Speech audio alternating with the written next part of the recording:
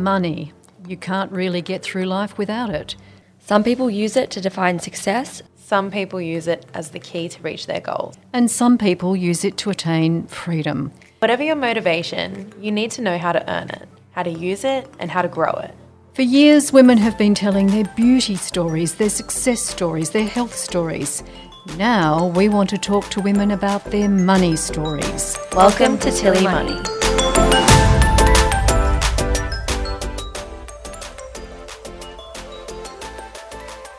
As a mother of three and a serial entrepreneur with a wealth of experience in financial services, there could not be a better person championing the gender gap in superannuation than Pascale Helliar-Moret.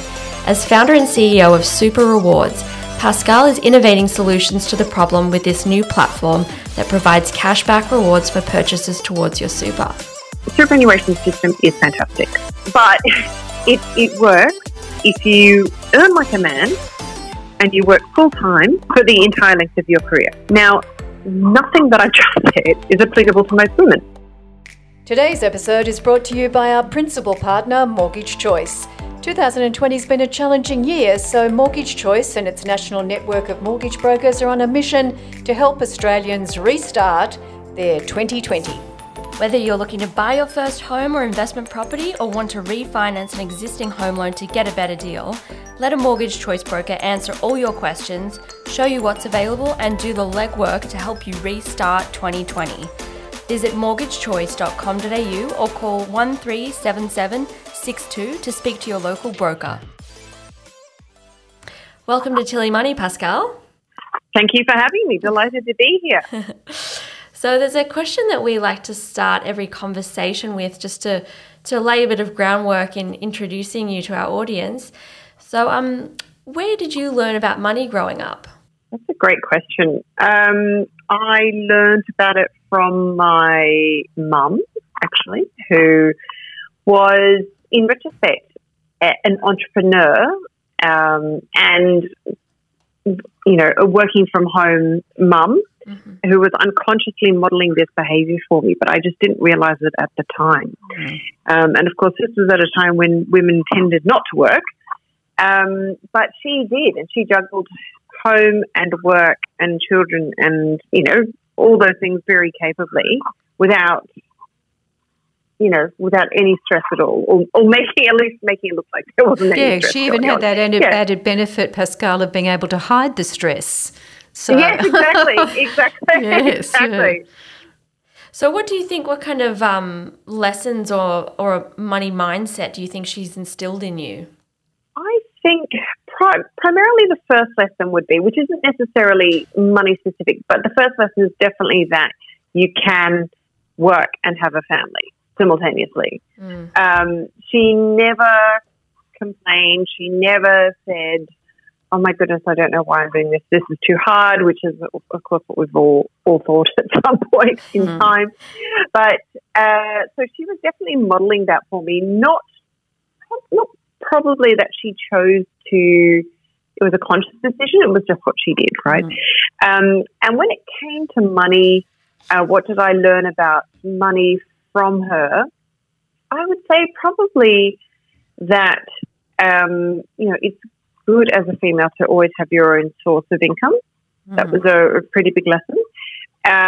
And that also from her, I learned that if you price something correctly and if you know where your market is, you can charge, a reasonable amount and you can make good money as well.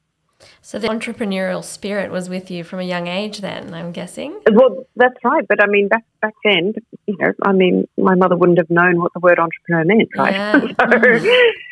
So then what piqued your interest about working in finance? Well, my dad was in finance, so it was always something, that I've grown up and been reasonably comfortable with. But to be completely honest, I kind of fell into it.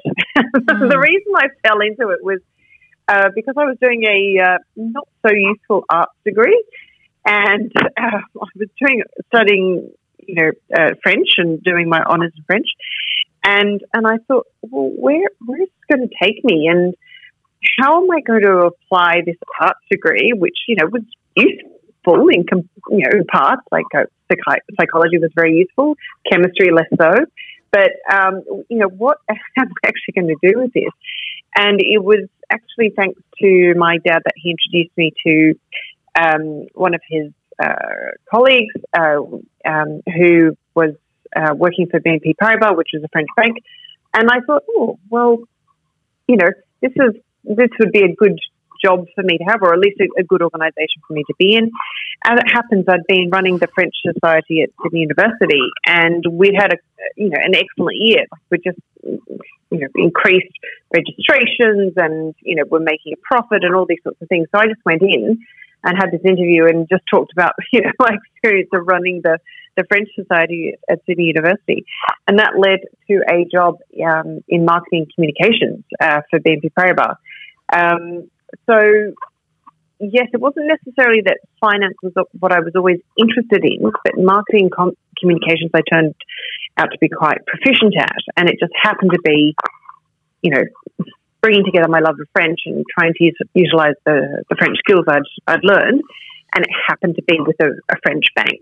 So, and of course that job led to another job, because I found actually I was interested in finance and the financial services sphere, and that job led to another, which led to another, and before long I was truly stuck in financial services. Yeah, I like the way you've expressed that. I have to ask you one question. Just obviously with a name like Pascal Hellier-Moret, you've got a French background anyway, is that correct? Well, actually, I don't. It's just one of those things. I was given a French name. I happened to be good at French. I happened to study French. I happened to get married in France. But actually, there is no French background per se. Hellier is an Old English name, and Moret is actually a Scottish name. So, but it's just one of those life. I don't know, life had a special path for me when it came to France. Your name sounds très français. But, thank you. Yeah. Merci beaucoup. Yeah. So you're with BNP Paribas for a while, and also a couple of others, I think BT Financial and JP Morgan. So you were, obviously working as an employee within these bigger branded companies. So what kind of things did you learn in that time at those three organisations, or there might have been others as well, Pascal? Gosh, so much. So maybe I'll run through them chronologically. So BNP Paribas, I learned how to bring stakeholders together. If you can imagine a very franche, a very male environment, and I was a young female marketing communications manager who was doing her level best to try and get, people on the same page. So that was a very good grounding in stakeholder management. At BT Financial Group, that's actually where I learned so much about asset management, and it was a phenomenal time to be working at BT. And I've got friends from there that I still have to this day, and it was this amazing energy, particularly around the time of the Sydney Olympics, and BT was the number one asset manager in the industry, and I think from there, that's where I started working with listed companies and investment trusts, and so I started to understand a lot more about working with the regulatory environment, so the stock exchange, for example, while being exposed to different kinds of clients. So I was working with institutional clients and everything that brings. At JP Morgan, I guess it was more of stakeholder management, working with different levels of clients, but also this was a different environment because now I was working in London, and I had to, as part of my role, because I was head of the investment trust marketing, there were 20 investment trust companies, and I used to have to go in and present and basically tell these boards of 6 or 7 old Etonians how we were going to do the marketing for their trusts. And that was always interesting. They used to refer to me as the convict, which was fun. Not. And I knew I was always on hiding nothing going in there because, I'm sure they loved a 30-year-old female convict telling them what to do. But I always took the view that revenge, success was the best revenge. So I'd basically walk in there and say, look, here's what we're going to do. And then the next, 6 months later, I'd come back and say, look, here's what we did. And here was how successful it was. And here's what we're going to do next time. So it was a skill set, a skill set learned there, apart from, bringing new products to market and just how to lead a really successful business unit, was really about diplomacy. And I mean, there were so many times when I wanted to fire up in those environments, but I just couldn't. And so I very much learned the art of tact and diplomacy, and how sometimes saying nothing is the most powerful thing you can say. So true. So you've learned lessons during your time at these institutions, and then you took a really big step. Well, most people find it is that you then put on the hat of entrepreneur. I mean, you said that your mum had it, even though she probably wouldn't have been aware of it. So it was in your DNA, or whatever you osmotically absorbed from your mum. And you then started your own business. Tell us a bit more about that. That's right. So the birth of my children, because I have twins, they were my firstborn, coincided with a move halfway across the world. And so after being, on maternity leave with them for about 6 months, I thought, I need something else to stimulate my brain. So I thought, oh gosh, like the world of nappies and washing and so on just isn't for me. Especially double. It was double. It was double everything. And I thought, I need to use my brain. So I toddled off and went to see JP Morgan here in Sydney, but they didn't have the asset management branch. And they said, oh, no, we can't, there isn't a part-time role and you'd have to start off full-time and so on. I thought, well, that's not ideal. So then I went off to see some headhunters and recruitment agencies, and I basically marched in and said, oh, look, I want to work, Wednesday to Friday, the same salary as I was on in London, and I was promptly laughed out of every office. So I thought, well, what am I going to do? What's something I can do from home that I'm passionate about, and I can juggle with, the children. And so I'd always had a long-standing love affair with jewellery, and I saw a niche and a gap in the market for custom jewellery online. And this is around about the time that Shoes of Prey and was up and running, and I thought, I can do that, but for jewelry. So anyway, so I thought, oh look, I'll try this. So I got the business up and running, and that was great, and I learned a heck of a lot along the way, mostly about jewelry production, because I obviously already had a pretty good, grounding in digital and e-commerce and so on. But I learned how to run my own business, and I learned, startup world, and I learned, all the politics that come with the startup world, and also all the personalities as well. So that was very, very useful for me. And of course, that, as a female entrepreneur, you do stand out a bit because there aren't that many of you, and so that profile, led on to, like advisory roles with other startups and, consulting on other startups and so on. So, and I found that after a while, as much as I wanted or would have liked to have gone back to corporate for its, far more regular income, I just didn't know how I could, because I think I've now looked at life through a completely different lens, and that is the startup lens. So, and I think, you made a comment earlier that it's perhaps my DNA, and I do think it is in my DNA, and I'm one of these people that if something needs to be smarter, faster, more efficient, then I'm all for it. And I understand that sometimes corporate doesn't work like that. I think that's also part of the real definition of an entrepreneur, what you've said, a risk taker, but also looking for smarter, faster, better ways of doing things. That's right. I would completely agree that my appetite for risk is probably greater than most people. And you've got to have it because it's such a risky thing. But so, Pascal, what happened to the jewellery business then?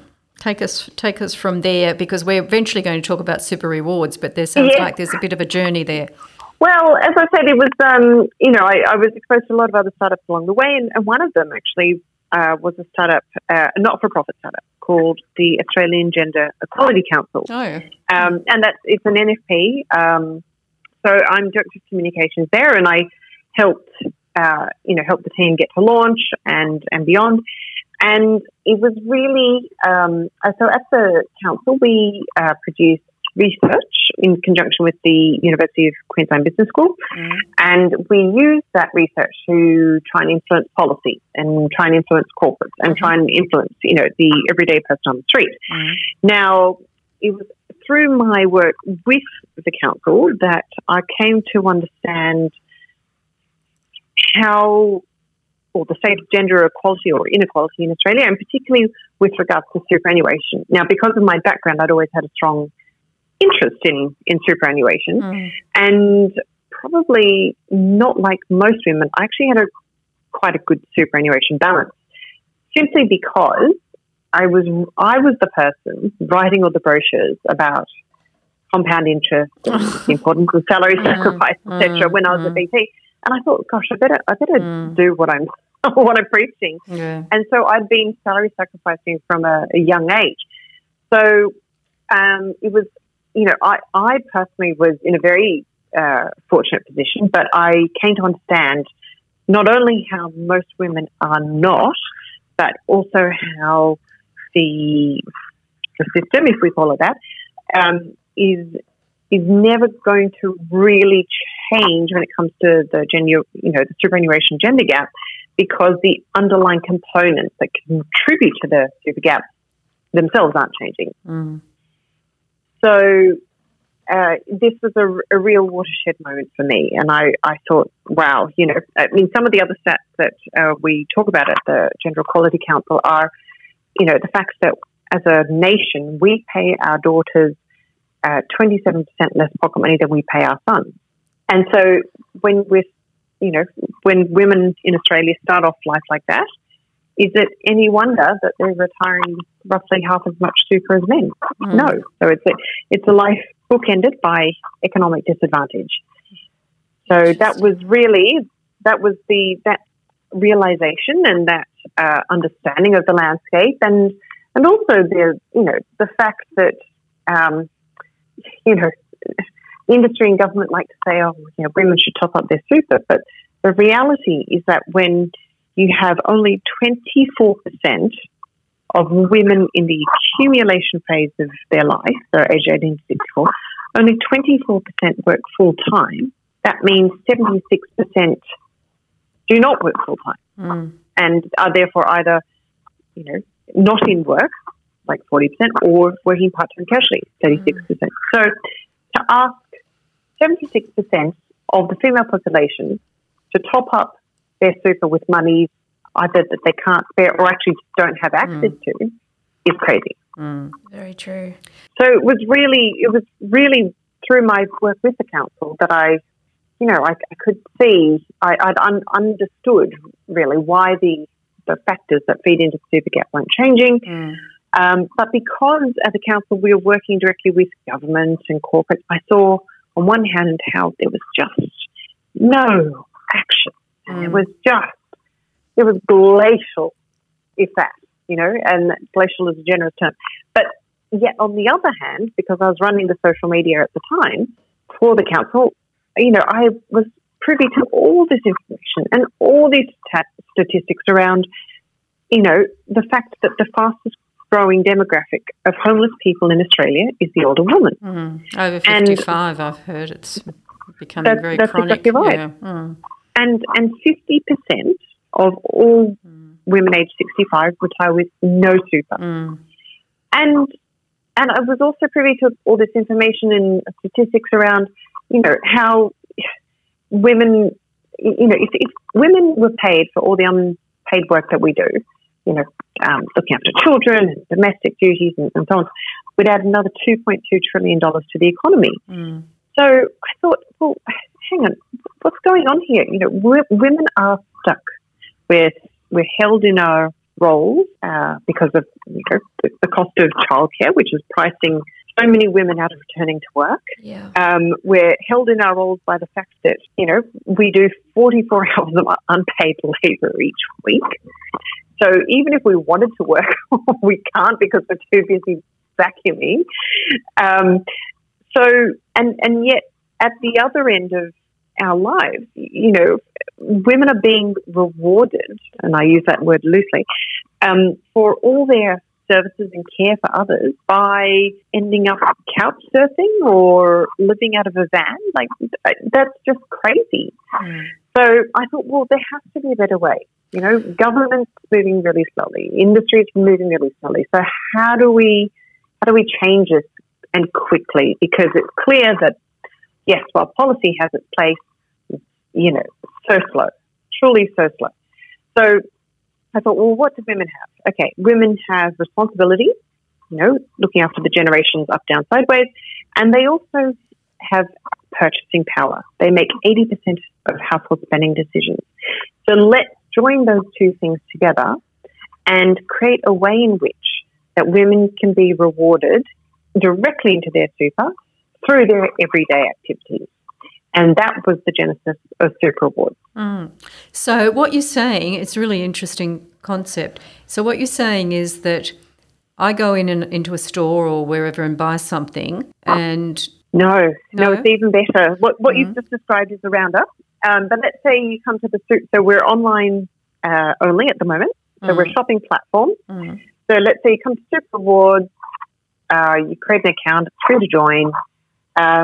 You go through our retailers. So let's say you want to buy something at The Iconic. Mm. If you spend $100 at The Iconic website and you've come through Super Awards, The Iconic will pay you $4. Oh, okay. So it's not even coming out of your money. It's almost like a reward. Correct. For shopping That's at exactly The Iconic. Right. I'm with you. Okay. That's exactly right. So it's a no-brainer. You're being rewarded for what you do every day. And I do need to stress, it's not just about fashion. We don't just offer fashion brands or beauty brands. And I think when people, hear a sale, you shop online, they just go, ooh, fashion, beauty, that's it. Not at all. So we have, retailers like eBay, which of course everybody uses. You can book holidays through Super Awards and earn cash back into your super. You can, you can sort out insurance. You can buy new white goods. We all need white goods at some point, whether it's a dishwasher or vacuum cleaner or whatever. So basically, every time you do anything online, the first place you should be checking is Super Awards to see if you can earn cash back into your super for your time and effort. Absolutely.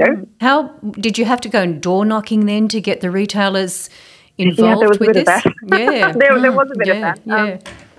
And particularly with the bigger ones, of course. So, for all the big retailers like Woolworths and The Iconic and eBay and, who else? Booktopia and Apple and so on. You do have to approach them directly and for them to give you their blessing. So that was, but actually that was probably the easiest part of the process. And I think the reason it was so easy is because it was just such a compelling story for them. From a retailer perspective, we're helping drive sales for them. Yeah. And of course, because it's such a great product market fit, right? So if I think about the shape of our user base, 2/3 of our base is aged between 35 and 55. And from a gender perspective, 85% of our base is female.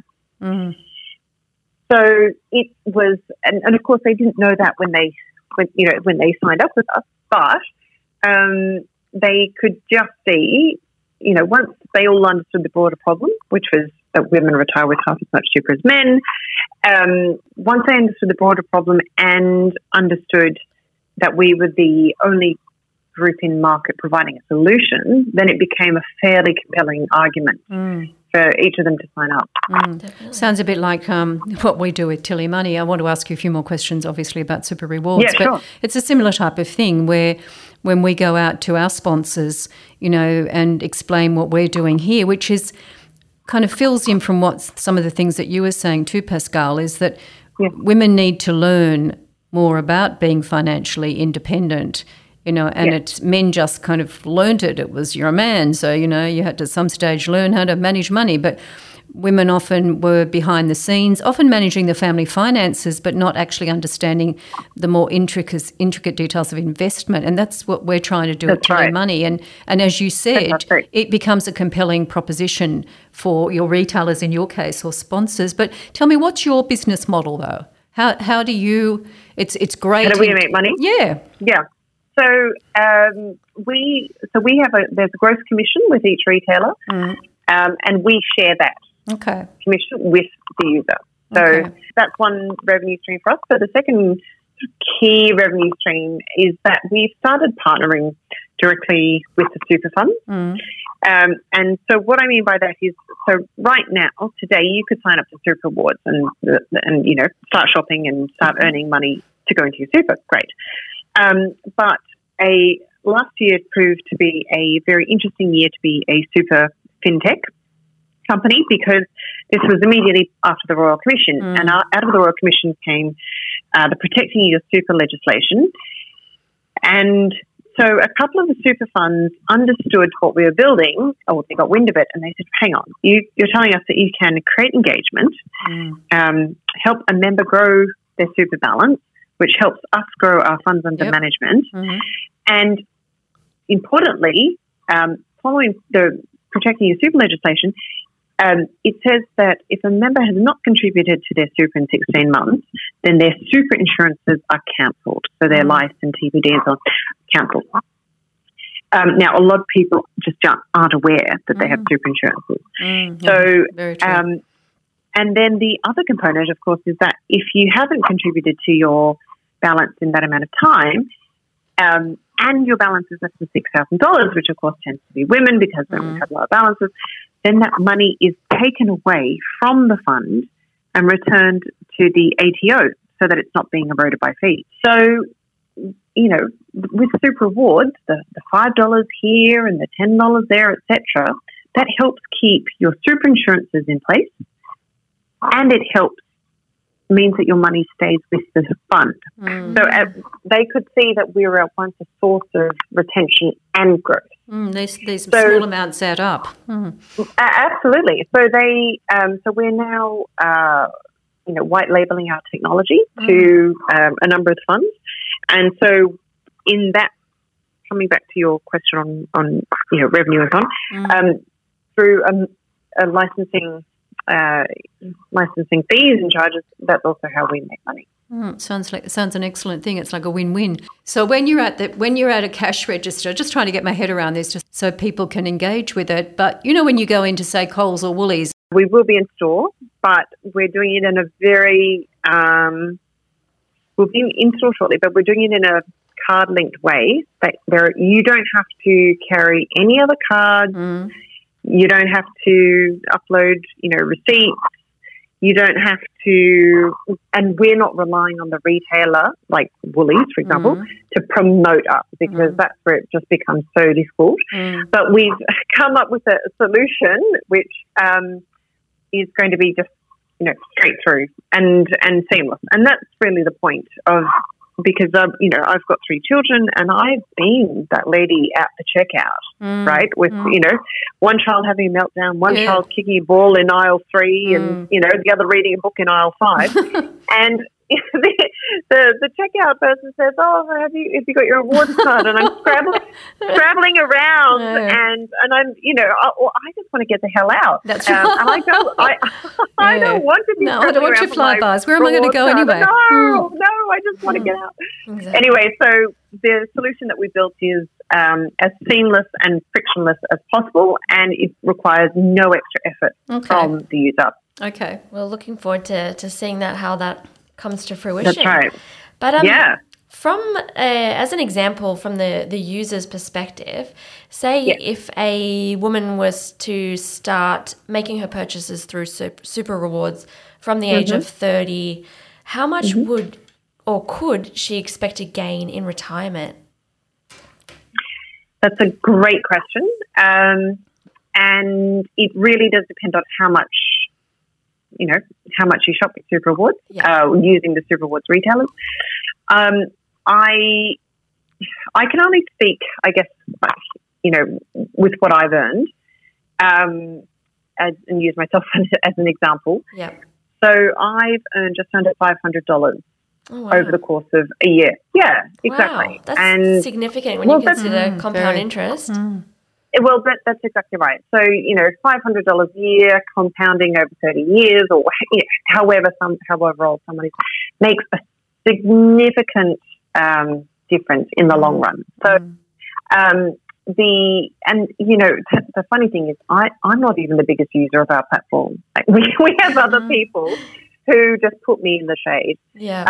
And that's because they have just made it their absolute mission, I guess, just to, find the bargains, find all the retailers offering the best rewards, and just to maximise the amount that they're getting into their superannuation. So, of course, the thing we do have to consider is that whatever super rewards you earn is going into your super fund where it's compounding, as you say, in earning compound interest. So, your super rewards earnings will never be just in isolation because they're always being added to whatever super balance you already have. Yeah. And so how have you found it just from a perspective of trying to get women to engage with their super? How has the uptake been? It's really interesting. The people love it, and it's just because it is a no-brainer, and it's catering for the average woman, and it's free to join, and it's pretty simple to use, and we're seeing that, like, we're seeing positive feedback both from the retailer perspective. So when we launched, we had 100 retailers, and now we have over 300. And from the user perspective, it is, for some of our users, of course, it's literally, life-changing. Yeah. So, maybe, for example, they're out of the workforce and they're, stay-at-home mums or whatever. This, and let's say they've become aware that they're, not going to do so well on the super front, then this is a way for them to add to their super just through their everyday activity. There's no change in behaviour required. There's, we've got a huge range of brands that they can shop from, and it is this is a quick, actionable, practical step towards improving their retirement outcomes, which doesn't require A, relying on somebody else, or B, government policy, or C, any huge amounts of financial education. So, but in that sense, it's a real win-win. Definitely. And so, just on a personal note, how often do you check your super, Pascal? Oh, probably every quarter, I'd say, which is probably more than most. But that's because I have a self-managed super fund, and so I like to see how my investments are performing. Can't check it every day because then that just gets a little bit hairy, but definitely every quarter, because we've got investments in the markets and so on, and so I'd like to do a bit of a quarterly review. But I'm going to ask you a little bit of a technical question that we we may or may not understand. But you know how you said that you've saved $500 that have gone in by, using this bonus kind of system through the retailers, etc. And you said other people have, almost made you embarrassed how much that they've got. When that money goes in, is that treated? You know how we can put $25,000 a year into super, and that includes the compulsory super that our employer puts in for us. Does the money that goes in from the super rewards, is that seen as a non-concessional? Non-concessional, yep. Okay, just to clarify that. So you've got to be a bit careful of that, because that would go to your cap too, wouldn't it? Well, yes, but the good news there is that non-concessional contributions have a cap of $100,000. So you've got to be doing a lot of spending. That is a lot of spending. That's exactly right. Okay. Just in the interest of full disclosure, super rewards can be classified as non-concessional or concessional contributions. Yep. But unless you specify otherwise, most funds will treat them as non-concessional contributions. Yep. And for anyone currently listening and maybe freaking out about what are they carrying on about, non-concessional, concessional, all of this kind of stuff, we've already talked about on Tilly Money, or we're going to talk about more. But the key thing that I'm really loving about talking to you, Pascal, is that you're really trying, even through this, what you're doing in your business, to make women aware of their super. 110%. Because and you've hit the nail on the head, right? So, women have drawn somewhat of a short straw in Australia, I think. Look, I want to be really clear. The superannuation system is fantastic, and it has put Australia on the world stage. Financially. Thank Paul Keating. Thank you, PJK. Yep. But it works if you earn like a man and you work full time for the entire length of your career. Now, nothing that I just said is applicable to most women. Yeah. Women do not earn like a man. The gender pay gap is 22% based on total remuneration, not just the wage basis, which sits at 14%. So gender pay gap is 22%. Women do not work full time all the time, and most women have career breaks, and it's not just career breaks, from maternity leave. It's often career breaks because we're looking after our elderly parents or something else. So, the super system just did not take women into account when it was constructed, or women's life patterns, I should say. So that's one part of the great challenge, is that women literally don't have access to these, spare or any monies with which to top up their super. But the other massive problem with superannuation, and this applies for women and men, is that it is so complex. And the average person on the street is just somewhat baffled by it. And they're cool, because there have been, 110 Royal Commissions since its advent in 1992. And, we don't think about our super on a daily basis. And, it's always 20, 25, 30 years away. But, and I'm not saying that we should, but equally, the idea that you don't think about your super at all, is just not going to work, because it is an investment. And I think also there's a lot of people who are confused about the fact that it is an investment, but B, your own investment, and the importance of it as well. So, there's, what's the Chinese proverb? The best time to plant a tree was yesterday. And it's the same as superannuation. So if for all its complexity, I believe that there is one thing that is true of superannuation, and that is, just add as much as you can as early as you can. And literally every little helps. So if what we've done at Superwoods is we've brought super into the everyday or the weekly, depending on how often you shop, right? But we've brought the future into the now, and we've also made the concept or the ability of earning super really easy. And I think that's Super Awards' true value.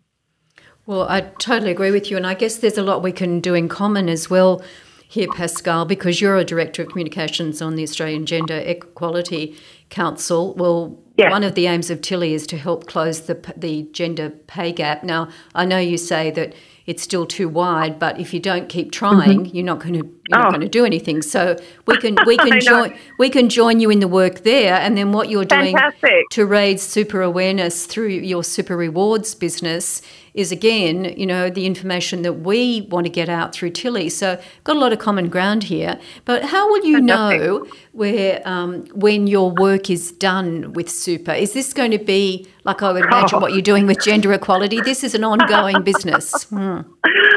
That's right. It's an ongoing business, and gosh, how are you ever done, right? But I guess with gender equality, I mean, and as you say, the gender pay gap is just one measure of that. I mean, closing the gender pay gap will be a huge moment for all of us. So will it happen in this decade? I don't know. We'll wait and see. I think with work being done with super, I think that work will be done when there is the wholesale reform for women and their superannuation that is necessary. I mean, the first paper presented to Parliament on the challenges as it was presented with women and their super was presented in 2002, and since here we are 18 years later, and yes, there have been changes, but none of them wholesale, right? And there have been tweaks at the edges and a little bit here and a little bit there, etc. But for there to be wholesale reform is going to take, I think, decades. So again, that's a watching brief, but exactly to your point, we can't stop not talking about it, because I find in doing what I do, every room or Zoom full of 100 women, 99 do not know about the super gap, and that's frightening. So I don't think the work will ever be done, quite honestly. But the thing is, there are a lot of people like yourself, like us, you used a Chinese proverb before, and one comes to my mind is, this is a journey. You said it probably won't be done in the next 10 years, and there's a wonderful Chinese proverb from Lao Tzu, philosopher.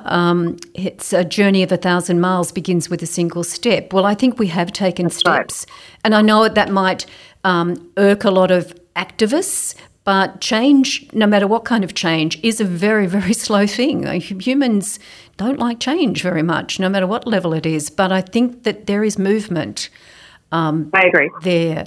But I'm going to ask you, before Claire goes in with this fabulous thing she does with rapid fire questions, I want to ask you a question that we always ask people that we do these podcasts with, because you look back, and for me, I don't look back and think if only then, or if only I knew that then, because you can't possibly have known it. You can't put different age heads on different shoulders. But if you could look back at, say, a younger Pascal, let's say she's 23, 25, you can choose an age. Now, what would you like to say to her? But I always add this, if that younger Pascal would listen. Everybody laughs at that because we all know we wouldn't listen. Actually, there's not too much I would have done differently, which is good, right? So I did my salary sacrifice with my super tick. I started doing investing in small amounts tick. I have done most of the financial things that you're supposed to do, which is good. I probably wouldn't have sold my share portfolio in order to buy a camera. I'd redo that one, sure. We've all been there. I don't know. It depends on what shots you took. Yeah. Their memories. Well, let's put it this way. I don't have the camera anymore. Okay. So Okay. I know. Because Let's put it. Let's be positive. You may have lost money with shares, Pascal. That's right. Oh, that's okay. Thank you. That will help me sleep at night. Yeah. And I wouldn't have liquidated some, investment portfolios for other purposes. I should have kept them. Yes, because you would be compounding interest.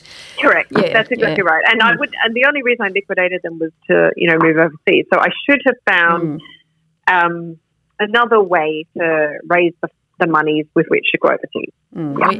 Yeah, you certainly sound like you're doing something incredibly significant. But I have to jump in because you've mentioned salary sacrificing twice now. Yeah. And just for anybody who doesn't know, we talk about that on Tilly Money, and it's a way to build up your super, and it's tax effective. Yeah. And if you're in a job, you can just go to your accounts area and say, tell me about salary sacrifice, because I think I'd like to add a little bit more to my super and maybe have 1 or 2 less coffees a week, something like that. Yes, exactly. Yeah, exactly. Yeah. And I'll give you a real life story without going into numbers of how it works. Yep, good. So I was doing salary sacrifice age, mid-20s and on. So let's say for about 10 years of corporate life. And I was lucky in that, of course, BT matched with salary sacrifice, which was so I would do my salary sacrifice, they would do theirs, and so on.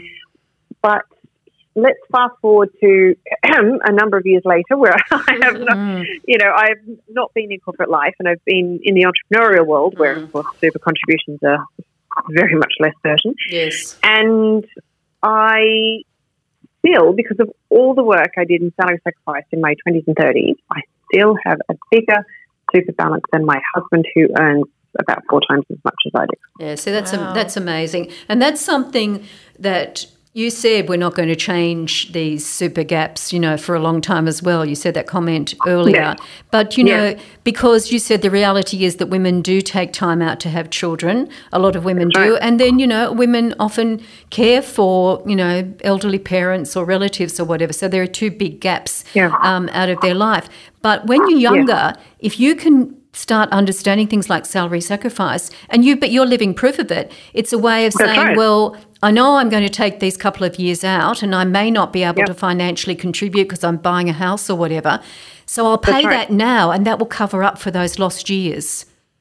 That's exactly right. Yeah. And I've got another piece of financial advice for younger me. Great. Yep. Yes. Yep. So when, if you're in a relationship and you're going to have a child and, you're doing all those, prenatal or antenatal, whatever you call them here, classes on, your birth plan and how to change your nappy and so on, I strongly recommend that you discuss, salary splitting and super splitting with your partner. Yep. Because there is no reason on this earth that they should not be contributing to your super while you are not earning an income. Yeah, that's correct. Yeah. And the only reason I only learned about this a few years ago, and the reason that my husband and I didn't do it is because we had literally just moved countries, and we'd been out of the Australian system for 7-8 years or something. So. Yes, but I really wish I had known about that. Yeah. Yep. Well, I know a lot of this is going to be on Tilly Money as well, because these are really important things, as you said, about the super splitting and income splitting, etc. But now it's time for Claire and Pascal's lightning round of questions. So go ahead, Claire. Are you ready, Pascal? So I'm just going to put a question to you, and you can just finish the sentence as you please. So I won't rest until my work is done. Financial freedom is? Power. Investing is? Everything. The future holds? Promise. What's most important is? Being happy. Amen. And the world needs? More powerful women. Amen to that too, Claire. So Pascal, it's been an absolute delight speaking with you today. Thank you so much for being with us, for what you're doing, and a bit of a pledge here of let's talk more often and let's see if we can combine our forces, which women do need to do, like-minded women. Absolutely. Getting together, being united, in trying to do some of these things like closing gaps, movements towards equality, boosting super. All of these things are important and we can't do it alone. Absolutely. Let's do it. Yep, you're done. You've contracted. Okay. Thanks, Pascal. Thanks so much. Thanks so much.